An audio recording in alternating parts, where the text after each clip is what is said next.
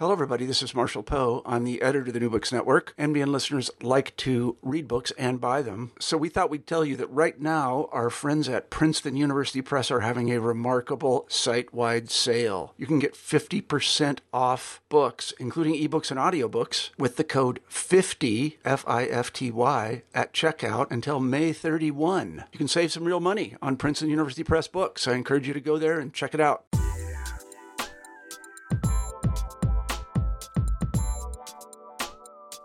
Welcome back to New Books in Science, Technology, and Society. I'm your host, Lance Thurner.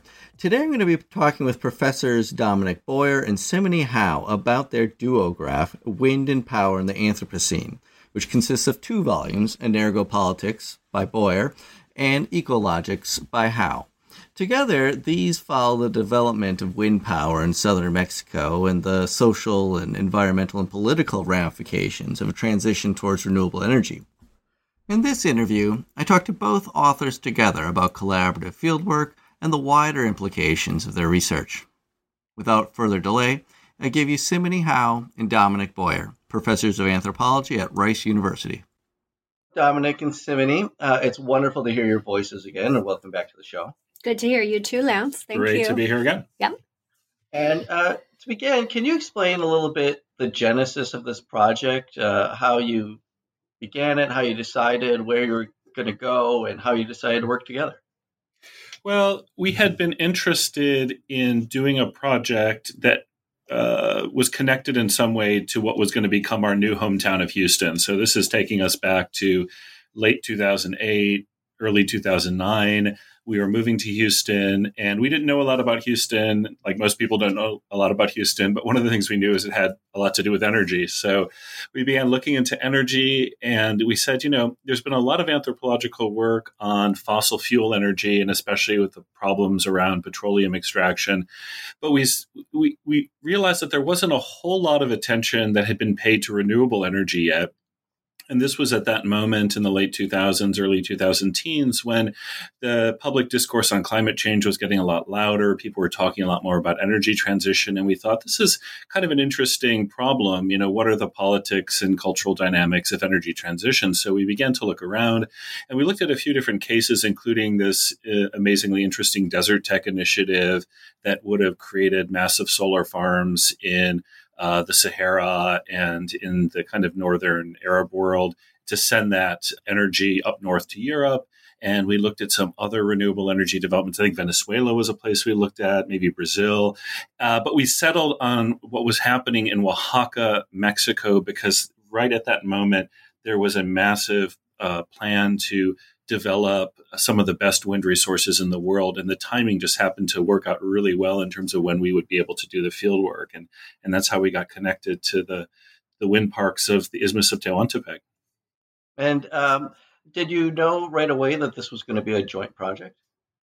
We did know right away that we wanted to work on this project together. And also I would add to what Dominic just described that it was important for us to politically, in principle, to work on renewable topics because we felt and still feel that these are really, really important sites of social and energetic change. And while studying oil is, of course, important, and there's been lots of great work done on that, we thought it was really important to create a kind of counterpoint to that energetic regime. And so there's a kind of politics, I'd say, around the choice of working on renewables as well. And we've certainly been strong advocates of encouraging other people to work on these projects and these kinds of questions around transition and sustainability and climate change. So it's been an important part of our work, both together and individually as we're working on these projects. And did being in the field together change the dynamics of doing ethnographic fieldwork in Mexico?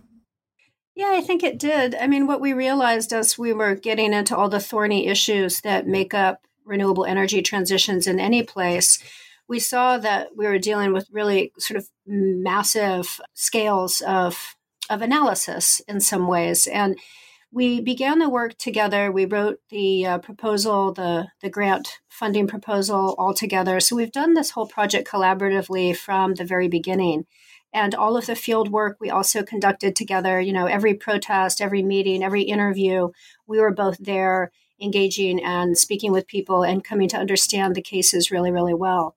what we decided to do at some point about, 2/3 of the way through the research or so, I would say, we were, talking a lot about how we were viewing things and what we saw as the important dynamics. And we realized that we wanted to be able to write about these different analytic points of view, which you see reflected in the books, I think, and also to work on these different case studies to be able to open up the box a little further and create a more dynamic and robust and fulsome discussion of this complex process. And so that's when we decided to write these two volumes. And Dominic came up with the idea of the duograph. So we're all familiar with the monograph, an academic treatise, usually written by one person. And so this is meant to be a play on that, where we have these two volumes, but it's not precisely a volume 1 and 2. We hope that people will read them together in parallel or perhaps cross back and forth between them. But it came out of an analytic interest in being able to explore different areas and dynamics of the field work and still give it the kind of granular detail that's so important to ethnographic writing and research. And was it evident to you early on that you would have a division of labor as you do, whereas one book is more about ontology and the other about politics? Yeah, as Sony was saying, I think it really grew out of our own organically evolving interests in this study. And, there were a lot of long evenings in southern Mexico after a lot of long, dusty, windy days of field work. And as we would, think about and talk about and process what would happen during the field work, I think we came to realize we had just very different perspectives on certain things, or maybe put a different way, just very different interests in what was happening. And, rather than kind of fighting with each other to force a synthetic account, what we thought is, well, maybe there's a way we can do a kind of analytical division of labor here, which allows us to each explore our own interests and our own voices while still constantly back-referencing this ethnographic archive that the two of us had participated in collecting. So that was, I think the idea of a division of labor emerged about maybe halfway through the field research. And then as we kind of committed to that concept of doing this in a duographic mode, I think that, we got excited about this as being a kind of experimental innovation that we could invest in and develop parallel to the analytic work we were doing and the ethnographic work we were doing on wind power per se, so that there would be something kind of methodological happening on the one hand in the project and also something kind of substantive.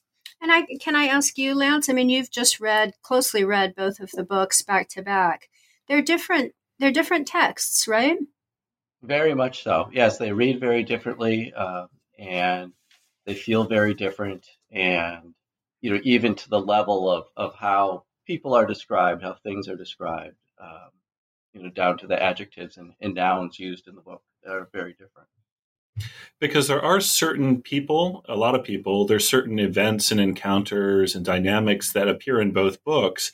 But I think it's a little bit, I'm hoping it's a little bit of that kind of Rashomon effect where you get two different perspectives on what are seemingly the same series of events and encounters and relations that might introduce into the record of this casework, how important it is one's own individual perspectives and analytical commitments in terms of how one interprets things. And so this is something that, of course, has been part of anthropological work for a long time, this so-called reflexive awareness to the conditions of production and conditions of possibility of anthropological knowledge at the same time that we are undergoing the process of investigation. I personally think reflexivity is one of the great strengths of anthropological research methods, but it also can be, it maybe sometimes seem a little too meta or a little too, abstract to people. And we were trying to really do something that would allow that reflexive space to open without it being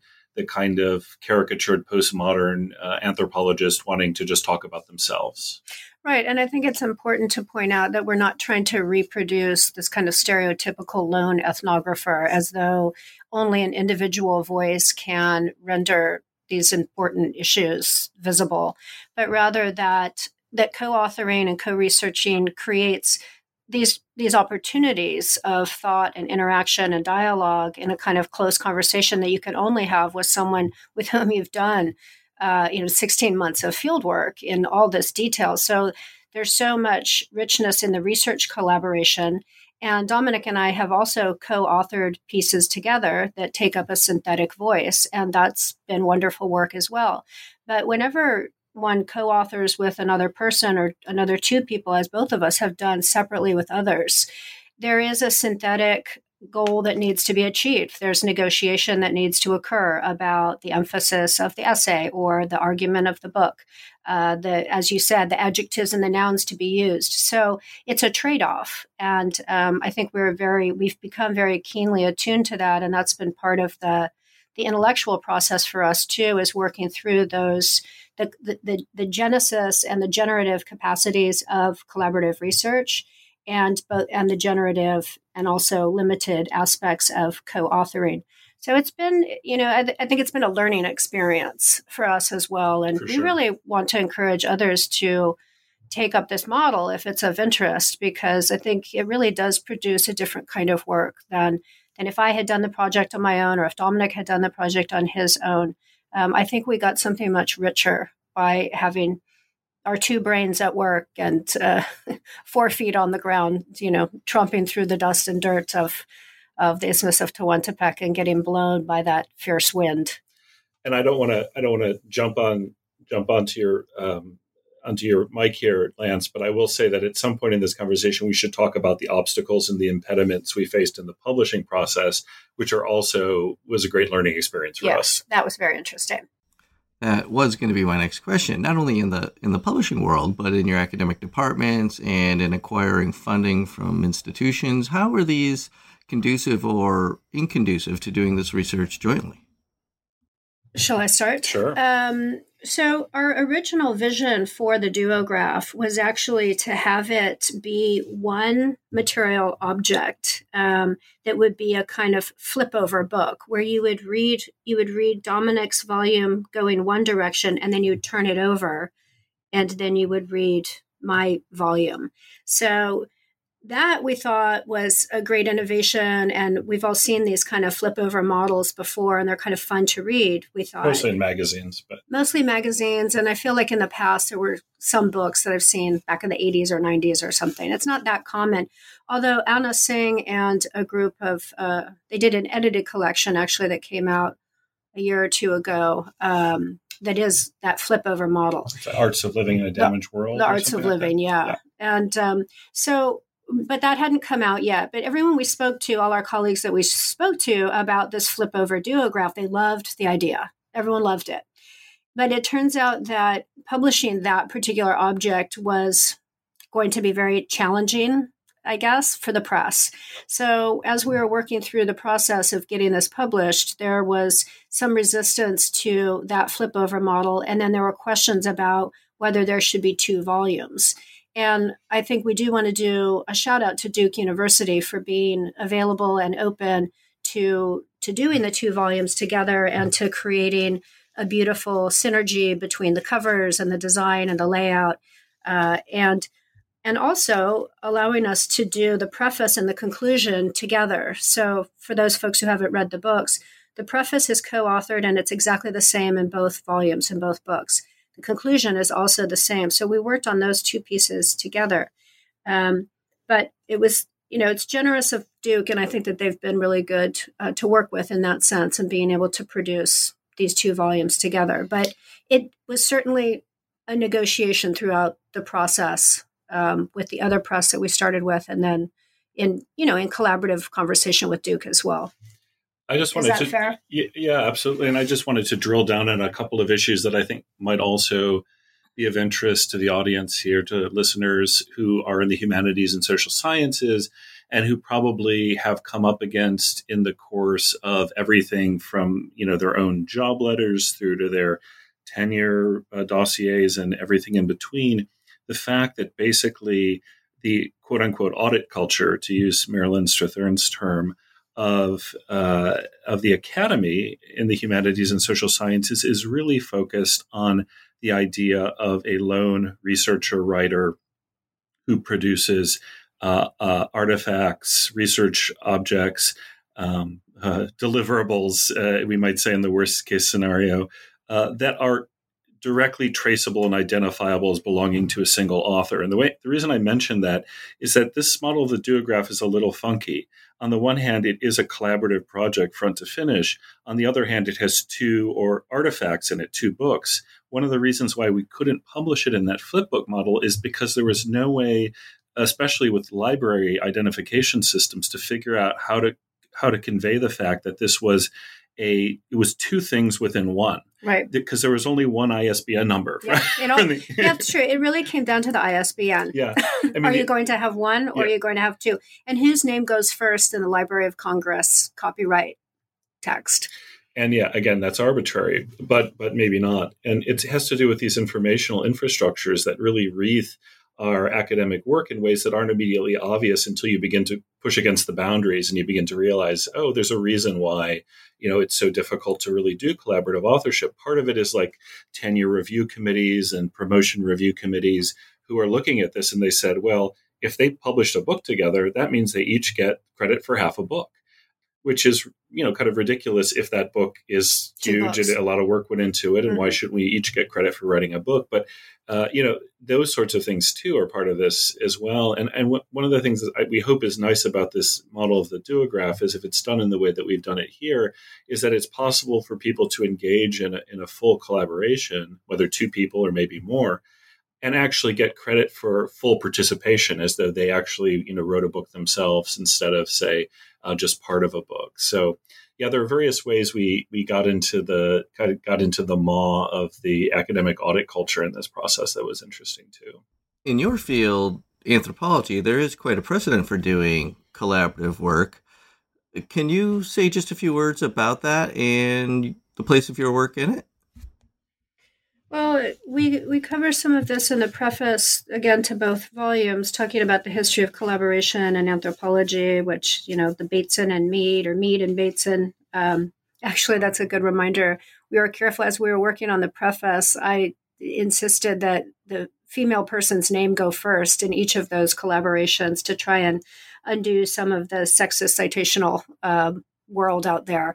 But the Komarovs are another more recent and famous example of a married couple, in fact, who have done a lot of their research together and have written together in the synthetic voice, and they do it very beautifully. So there's a long tradition.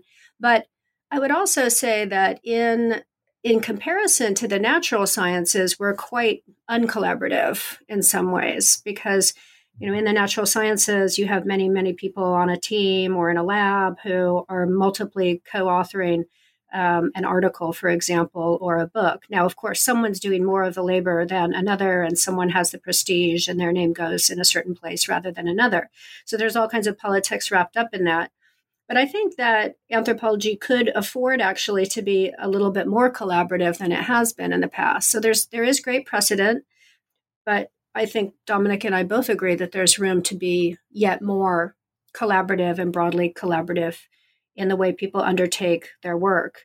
And it's difficult to do because, again, like a full-scale anthropological research project requires about a year of field work, and coordinating people's lives and funding and time to be able to do that is challenging. And that's probably part of the structural reason why we don't see more full-scale collaborative research projects in anthropology, because it takes a certain amount of coordination in that sense. But if we were to make it more possible in the future, I think that would be a real boon to the field and would create even better works than anthropologists are already doing.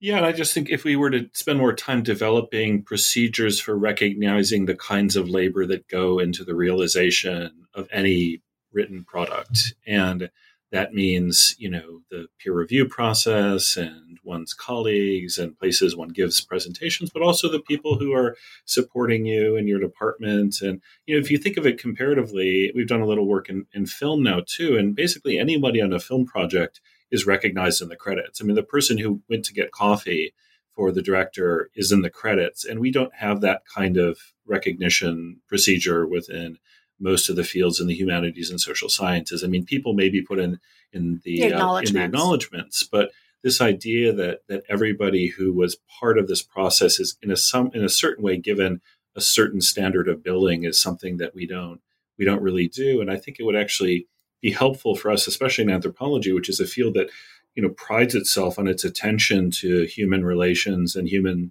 non-human relations. If we were to actually spend a little more time visibilizing those relations, I think that would be, all to the good for the field. Well, I have the two of you together. I also want to ask you about the place of your work in the wider public discourse on climate change. There seems to be this very black and white dualism between a doomsday scenario of societal meltdown and a rosy image of Elon Musk engineering the climate. Either technology saves us or our gambit is up. And both of these visions evince striking inflexibility and a startling lack of social imagination, as if our current ways of life, which have been built on fossil fuels, are the only way we can imagine living, and we'd rather move to Mars than live without air conditioning. Now, of course, some thinkers are trying to imagine different ways in which humans might react to global warming, and in which the transitions incumbent upon us could be leveraged to create a more egalitarian, democratic, and convivial types of organization. And of course, your work is very sympathetic with this. And I'm wondering, therefore, how you see the place of anthropology and ethnographic research in working through this transition and shaping it towards a better society. You want to start? Yeah, there's a lot there, Lance, but it's a really, really important point. So thank you for putting that out there.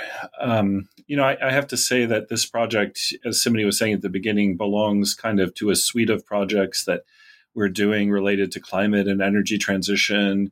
And, among them, I will just go ahead and shout out our own podcast, which is called Cultures of Energy, in which we, kind of every week are talking to people about these issues too, and just trying to riddle our way through the Anthropocene and create a space in which we can have a conversation and try to take a hard look at our situation, but also being optimistic about possible routes forward.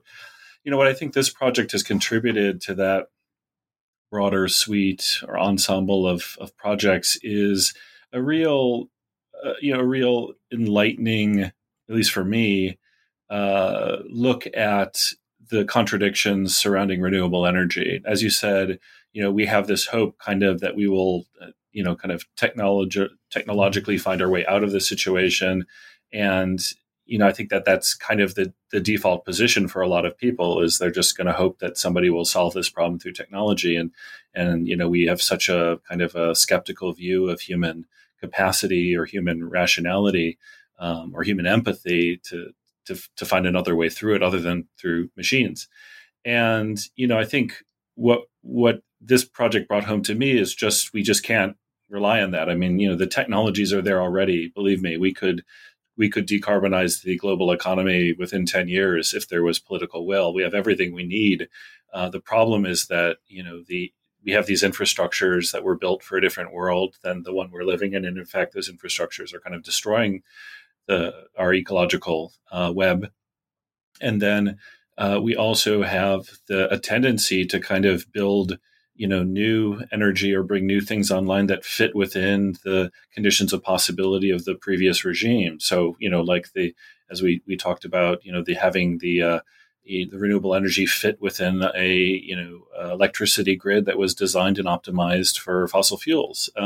So we have all of that to cope with, and I think for me it really just brought home the fact that renewable energy is incredibly important. It may be a tool to creating a better world, but we actually have to create the relations for that better world along the way. And if we don't, we're just going to end up, producing a slightly less carbon intensive version of our current situation. Mm-hmm. I think we talked about this a bit during the conversation about ecologics as well. We're in an experimental phase and mode for humanity right now in the midst of this transition. I mean, unlike the transition in energy forms that Europe went through 2.5 centuries ago in transitioning over from biomass, essentially wood fuel, as the basis of society to a fossil-based, coal-based logic for generating power. That was a certain moment in history, and there were certain lessons that were available to the persons involved in that transition at that time. But we're in a very different place now, not least of which because we are running from the terrors of climate change as we speak. So not only are we in a situation and perhaps an opportunity to transition our entire energetic infrastructure the world over, but we also have to take into account the effects, the impacts that our previous and current energetic infrastructure has meted out on certain populations around the world who are now suffering those effects. So it's both a terrifying time in the sense that we are, every time we push down on the gas pedal, it's as though we've got our finger on the button. We're contributing to the malaise of an ecoplanetary context. And at the same time, we have this incredible human opportunity to, as Dominic said, create better relations with our non-human others, our environments, inanimate others, forces that exist in the world, and create a better environment going forward, including one that has more sustainable, more appropriate forms of energy and energy distribution. I think that this is really important. People talk about climate justice, and I think it's really important that we begin to think of it also more in those terms and really put the emphasis upon the kinds of climate violence that some people, many people increasingly are starting to feel, and the need to exercise climate justice in response to that. And renewable energy transitions are a fundamental part of that. Yeah, and in the end of the book, you discuss a number of recommendations about how the processes and benefits of wind development could be more democratic and equitable, especially on the local scale. And these are really concrete measures, largely in the hands of national governments, which naturally reflects the funding models of academia, which reward policy-oriented research and so forth. But when we consider more broadly this just energy transition, where do you see signs of hope, or where are the levers or the pressure points that might orient us towards a more to the future we can't yet imagine?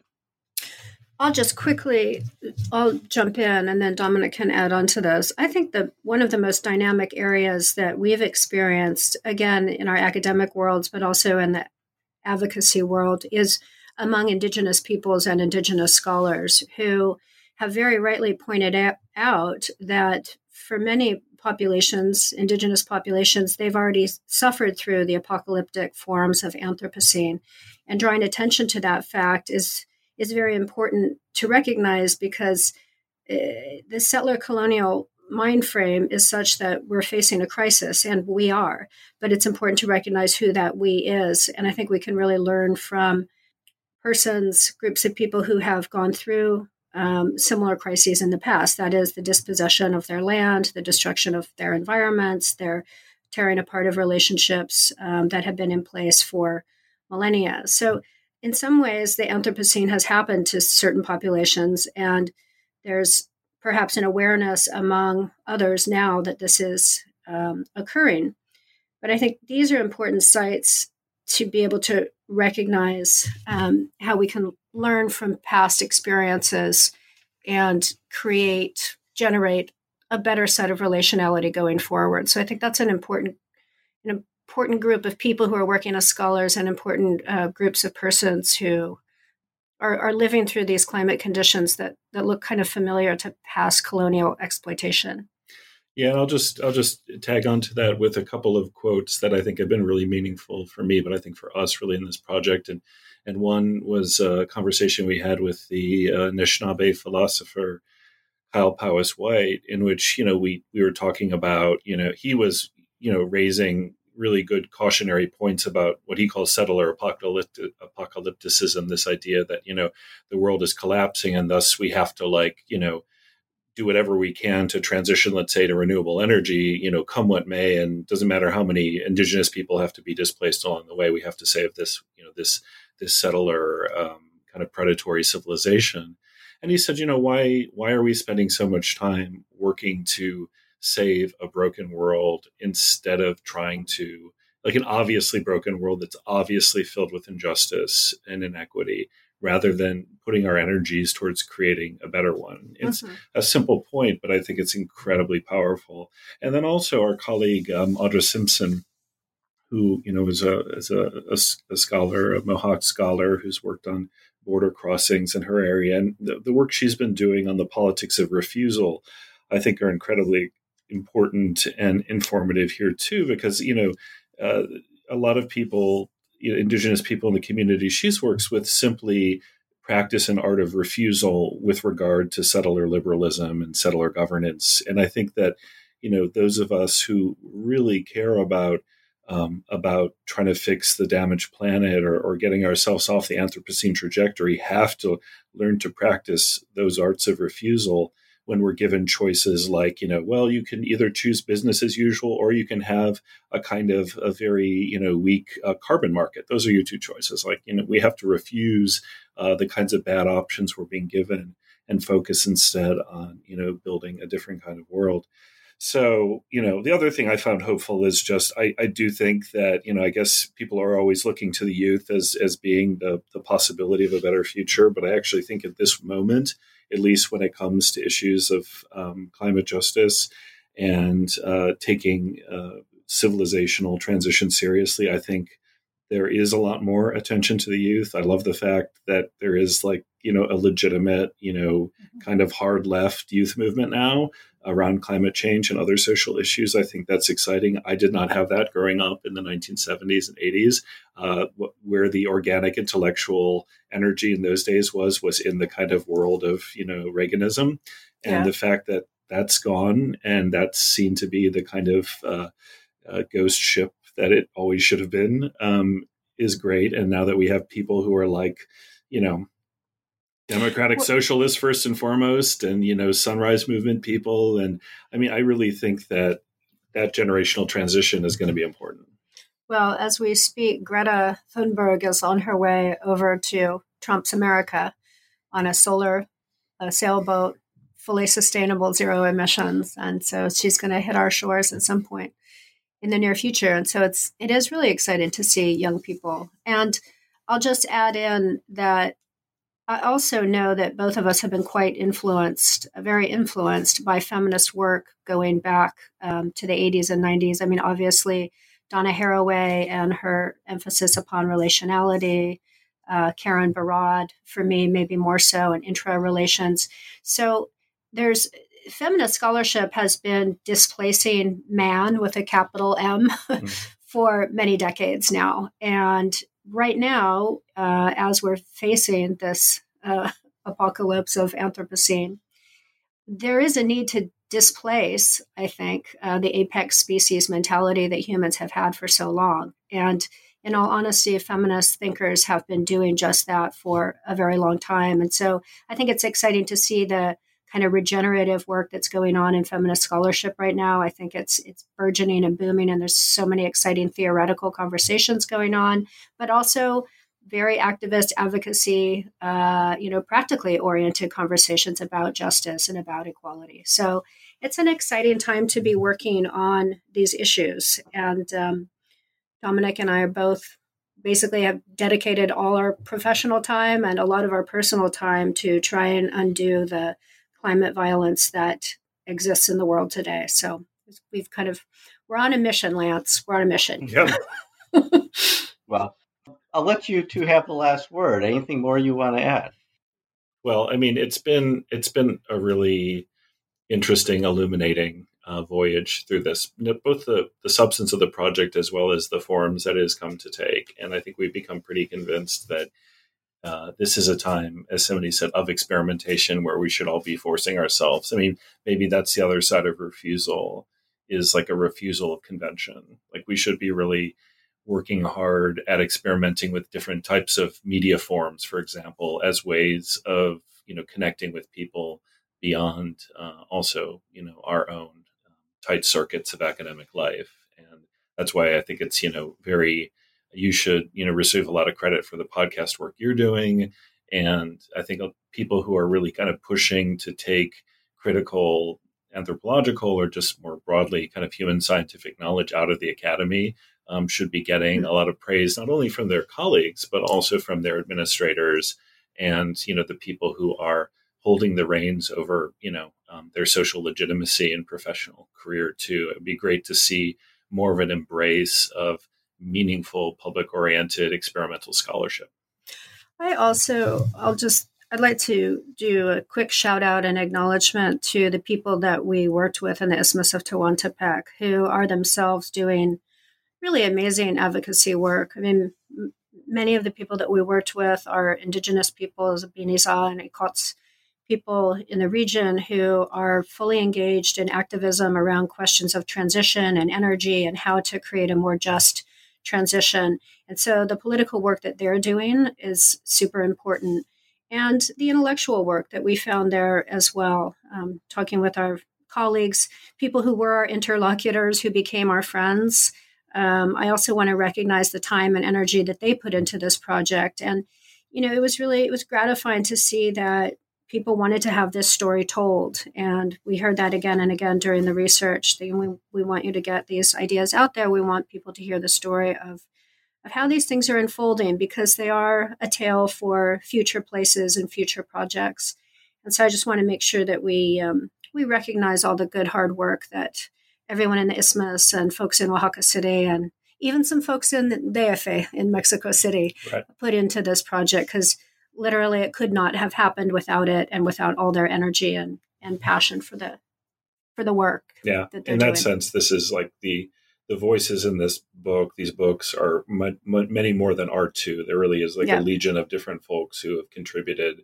And I guess that's true of a lot of anthropology, but I mean, especially in a case like this where there's so many different stakeholders in these projects and so many different perspectives, it really, as somebody said, you have to at some point just say, listen, we're doing our best to kind of channel what's happening out there as much as we're trying to author anything. Well, I suppose that's a good note to end on. Well, I want to thank you for taking the time to talk with me and sharing your experiences in creating these volumes. And I want to thank you for writing these incredible works, so timely and important for the challenges facing us now.